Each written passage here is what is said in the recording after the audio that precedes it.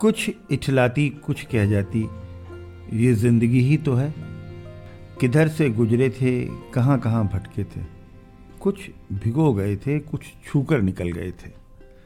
कुछ रुला गए थे, कुछ बहा ले गए थे।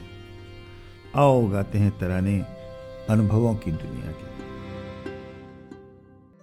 नमस्कार दोस्तों, आप सबका स्वागत है national institute of social defence और ministry of social justice and empowerment, government of India, media for community foundation New Delhi और पीपल्स इनिशिएटिव लखनऊ के संयुक्त तत्वाधान में वरिष्ठ नागरिकों द्वारा प्रस्तुत इस खास कार्यक्रम श्रृंखला अनुभव लखनऊ में, जिस प्रोजेक्ट को कंसीव और डिजाइन किया है डॉक्टर आर श्रीधर, श्री आलोक वर्मा जी और श्री अरविंद नारायण मिश्रा जी ने। रेडियो कोऑर्डिनेटर हैं अरविंद नारायण मिश्रा जी और प्रोडक्शन कोऑर्डिनेटर हैं कुश त्रिपाठी। दोस्तों, कार्यक्रम में प्रवेश करने से पहले मैं एक बार आपको एक टोल फ्री नंबर बताना चाहूंगी जो हमारे सीनियर सिटीजन्स की मदद और सपोर्ट करने के लिए है।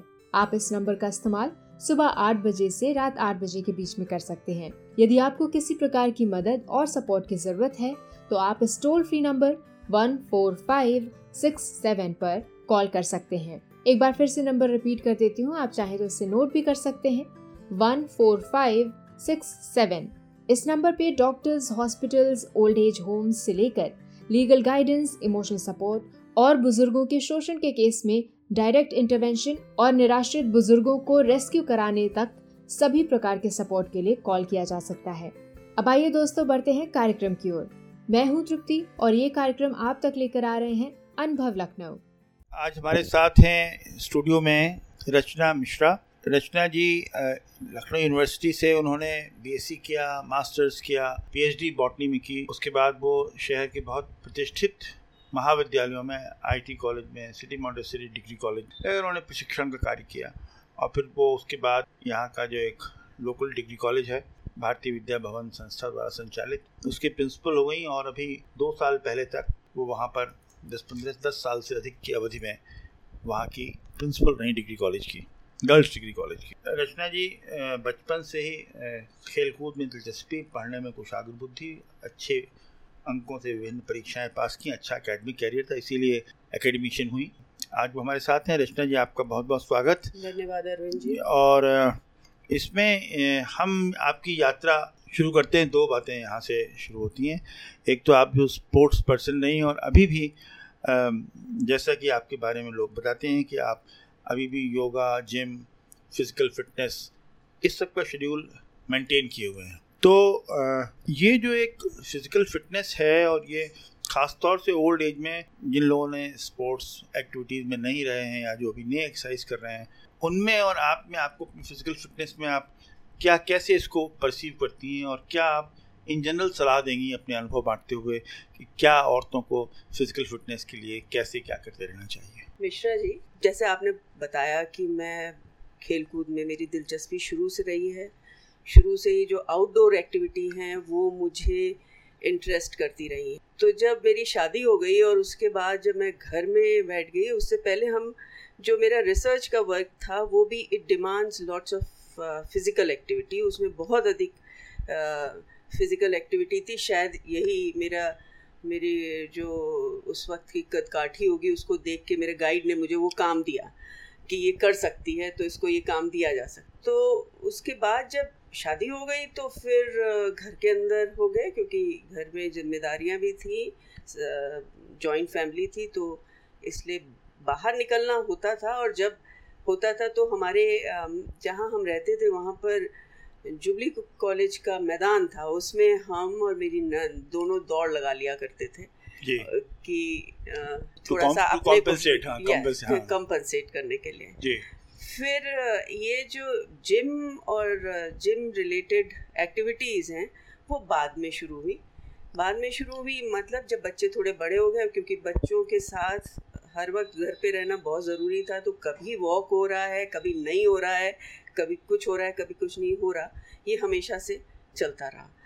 तो ये आई थिंक पिछले 10 सालों में मैंने अपनी जो फिजिकल एक्टिविटी है जिम विम की वो बढ़ा दी, क्योंकि बुढ़ापे की तैयारी में, हाँ बुढ़ापे की तैयारी में भी, और साथ में ये भी पता था कि आपका बोझ कोई और नहीं ढोएगा, आपको खुद ही आपको अपने हाथ पैरों को सही रखना है और आपको अपने को हमेशा फिजिकली फिट रखना है, वो बहुत ज़रूरी है।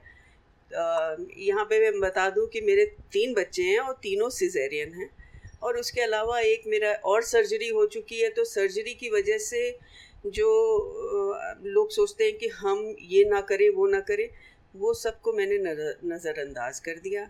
मैं जब जिम में रहती हूँ तो हम एक जिम में जिम नहीं करते केवल मशीन, वहाँ पे मेरा पिलाटीज भी होता है, एरोबिक्स भी होता है, जुम्बा भी होता है, किक बॉक्सिंग भी होता है, तो कोई एक चीज़ नहीं है।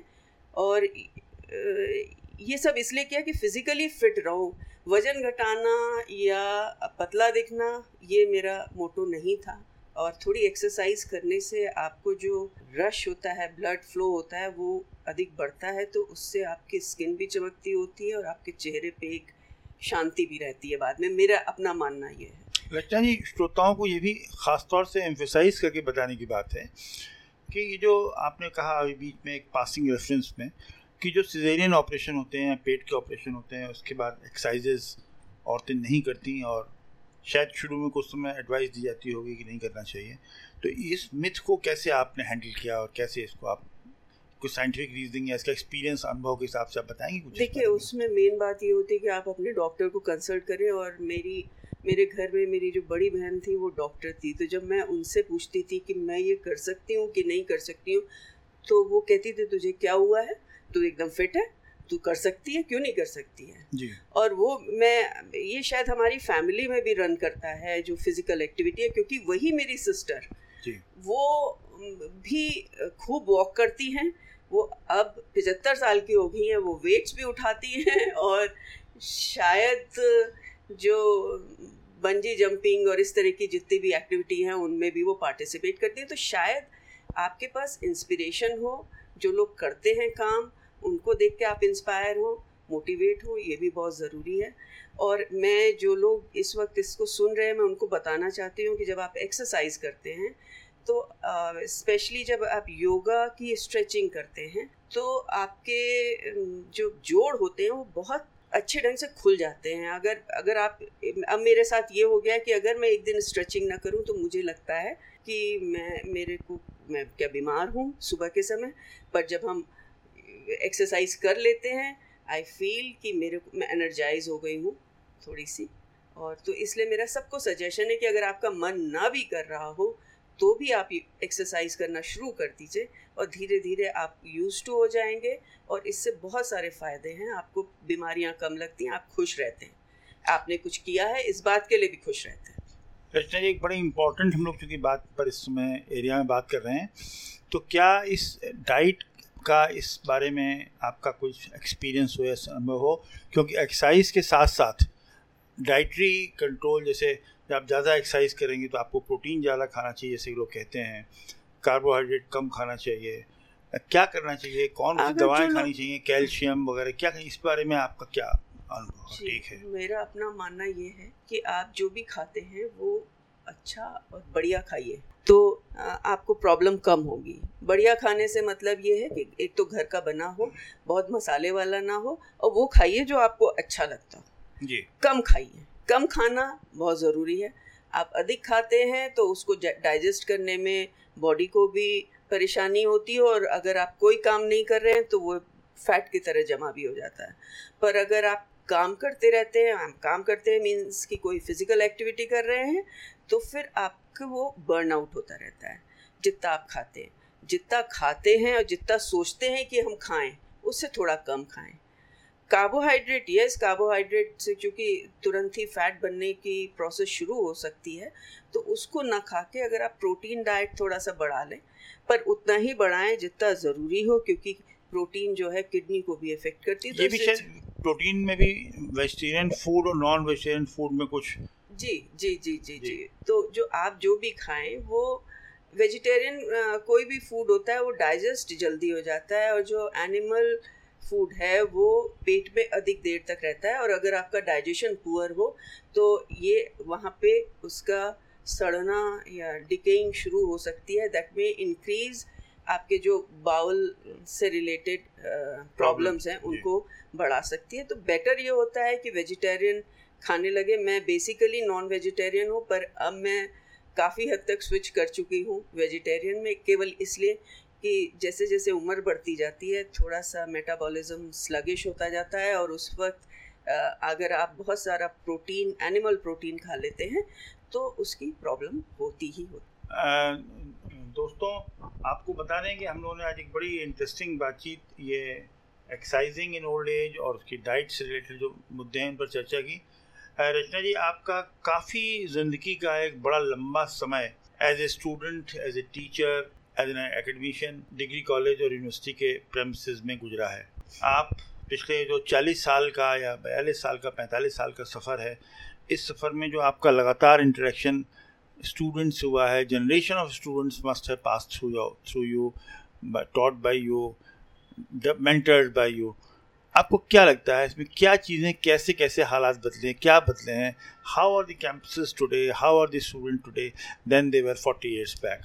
पहले तो मैं अपना ये एक्सपीरियंस शेयर करना चाहूँगी कि जिन बच्चों के साथ हमारा इंटरेक्शन होता है वो बच्चे हम लोगों को बहुत कुछ सिखा देते हैं। अच्छा, बच्चों से यस, बच्चों से बहुत अधिक सीखते हैं।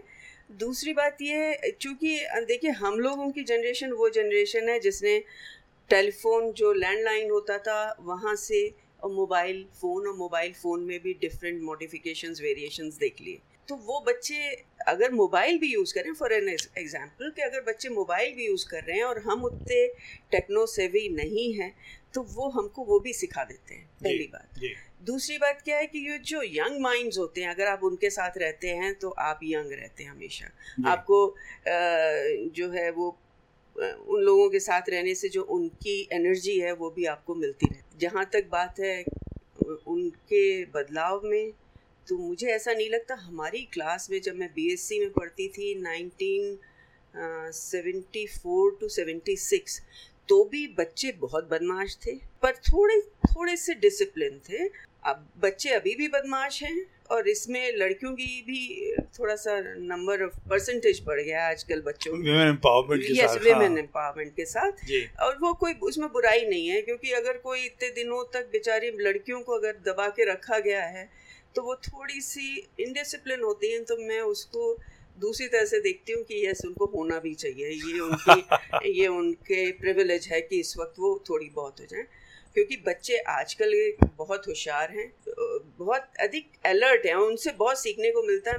मैं पहले, मेरे को कोई एक अगर वर्ड नहीं आता था तो I have to go through the dictionary, और उसको ढूंढना पड़ता था, और ये डिक्शनरी में देखेंगे तब। अब क्या है, ये बच्चों से सीखा है मैंने। अब बच्चे क्या है कि जैसे ही आपने कोई शब्द बोला और आपने पूछना शुरू किया, तो वो पहले ही गूगल करना शुरू कर देते हैं। तो ये गूगल करने की भी जो आदत है, गूगल में मैं यहाँ पे ये भी बता दूँगी, गूगल हर बार सही नहीं हो सकता है, पर आप उसको क्रॉस चेक कर सकते। पर ये जो एक आदत पड़ गई कि हाँ, गूगल करके हम इंफॉर्मेशन फॉर दैट पीरियड निकाल सकते हैं, ये इन्हीं बच्चों से मैंने सीखा। एक बड़ा महत्वपूर्ण प्रश्न जो कि ज़्यादातर औरतों के इर्द गिर्द घूमता रहता है, एक घर के बाहर निकलकर नौकरी करना, अच्छी हेल्थ मेंटेन किए रहना, इमोशनल हेल्थ मेंटेन करना, फिजिकल हेल्थ मेंटेन करना, ये सब के बीच में, दौड़ भाग के बीच में क्या ऐसे 2-3 महत्वपूर्ण बिंदु हैं जिनको कि आपको कॉन्स्टेंटली देखना पड़ता है? बच्चे हैं, बच्चे बड़े हो रहे हैं, शादियाँ होती हैं उनकी, तो एज ए हाउस वाइफ आपको लगता है कि ये जो रिस्पॉन्सिबिलिटी है घर के बाहर की, घर के अंदर की, नए आप आती हैं तो mother in law, father in law से एडजस्टमेंट लार्जर फैमिली में, इसके लिए आपको अपने व्यक्तिगत अनुभव के आधार पर आप किसी कुछ सलाह परामर्श देना चाहेंगी? देखिए, अगर आपको कोई भी काम करना है, अगर मैं इसको पीछे नहीं आगे से शुरू करती हूँ, जब मैं प्रिंसिपल के रूम में बैठी तो मुझे ये समझ में आया कि मैं प्रिंसिपल हूँ, और जितने भी यहाँ पे लोग हैं वो मेरी तरफ देखते हैं कि मैं फॉर एनी गाइडेंस देखते हैं। तो जब वो मुझको देखते हैं तो इसका मतलब है कि ये रिस्पॉन्सिबिलिटी मेरी है कि मैं इनकी सारे सोल्यूशन, मेरे पास इनकी हर प्रॉब्लम का सोल्यूशन हो, अगर नहीं हो तो उसको हम मिल के एफर्ट के साथ उसको सॉल्व कर सकें। यही बात जब मैं शादी होके आई तो मेरे सास ससुर थे थोड़े से, ऑब्वियस सी बात है कि वो हमारे जहाँ से मैं होके आई थी वहाँ से थोड़े से डिफरेंट थे, उनके साथ एडजस्ट करना। और इसमें मेरा जो बॉटनी का मेरा अपना स्टडीज़ है, क्योंकि बॉटनी में या कह लीजिए प्लांट एंड एनिमल किंगडम में एडजस्टमेंट बहुत अधिक है, इसीलिए इकोलॉजी जो है वो आपकी इकोसिस्टम पूरा तरह से हार्मनी में रहता है, जब सब लोग हार्मनी में रहें। तो ये बहुत ज़रूरी है कि आप जितने लोग आपके घर में रह रहे हैं, आप उनकी चॉइसेस देखिए, अपनी चॉइसेस उनको बता दीजिए कि क्या क्या हैं और इनमें से कौन कौन में कॉम्प्रोमाइज़ हो सकता है और किस में नहीं हो सकता। तो जब आप इस तरह से लेके चलते हैं तो ऑब्वियस सी बात है कि वहाँ पे हार्मनी बन जाती है और फिर सब लोग अच्छे ढंग से काम कर सकते हैं। तो ये मेरा सब्जेक्ट था, इसीलिए मुझे अपने सब्जेक्ट से बहुत प्यार है, क्योंकि वो बहुत ही अधिक आपको जीवन दर्शन में सहायता। आपका बहुत बहुत शुक्रिया रचना जी, आपने बहुत आज इम्पोर्टेंट बातें बताई हैं, 2-3 बातें ख़ास तौर से। और एक बात बिल्कुल सही है कि सामंजस्य रख के ही आप उसमें एक कदम आगे बढ़ सकते हैं। अगर आप जितने भी फोर्सेस हैं उनके साथ आप डायनेमिक स्टेट ऑफ इक्विलिब्रियम में नहीं रहेंगे तो आप उसमें लिटरली या नीचे आप they retard you not will to move forward. Thank you very much for being with us. आपका बहुत बहुत धन्यवाद। धन्यवाद आपका, आपने मेरे को यहाँ बुलाया। Thank you. दोस्तों, फिलहाल वक्त हो चुका है आपसे विदा लेने का, और चलते चलते आपको एक बार फिर से अपने वरिष्ठ नागरिकों की सहायता और सपोर्ट के लिए जो elder line toll free number है वो बताना चाहूंगी, 14567। इस नंबर पर आप सुबह 8 बजे से रात 8 बजे तक कॉल कर सकते हैं और किसी भी प्रकार की सहायता आपको यहाँ पर प्रदान की जाएगी। अगली बार फिर लौटेंगे ऐसे ही किसी खास शख्स की प्रेरणादायक जीवन यात्रा की कहानियां लेकर। तब तक के लिए स्वस्थ रहिए, खुश रहिए। मैं तृप्ति लेती हूँ आपसे इजाजत। नमस्कार।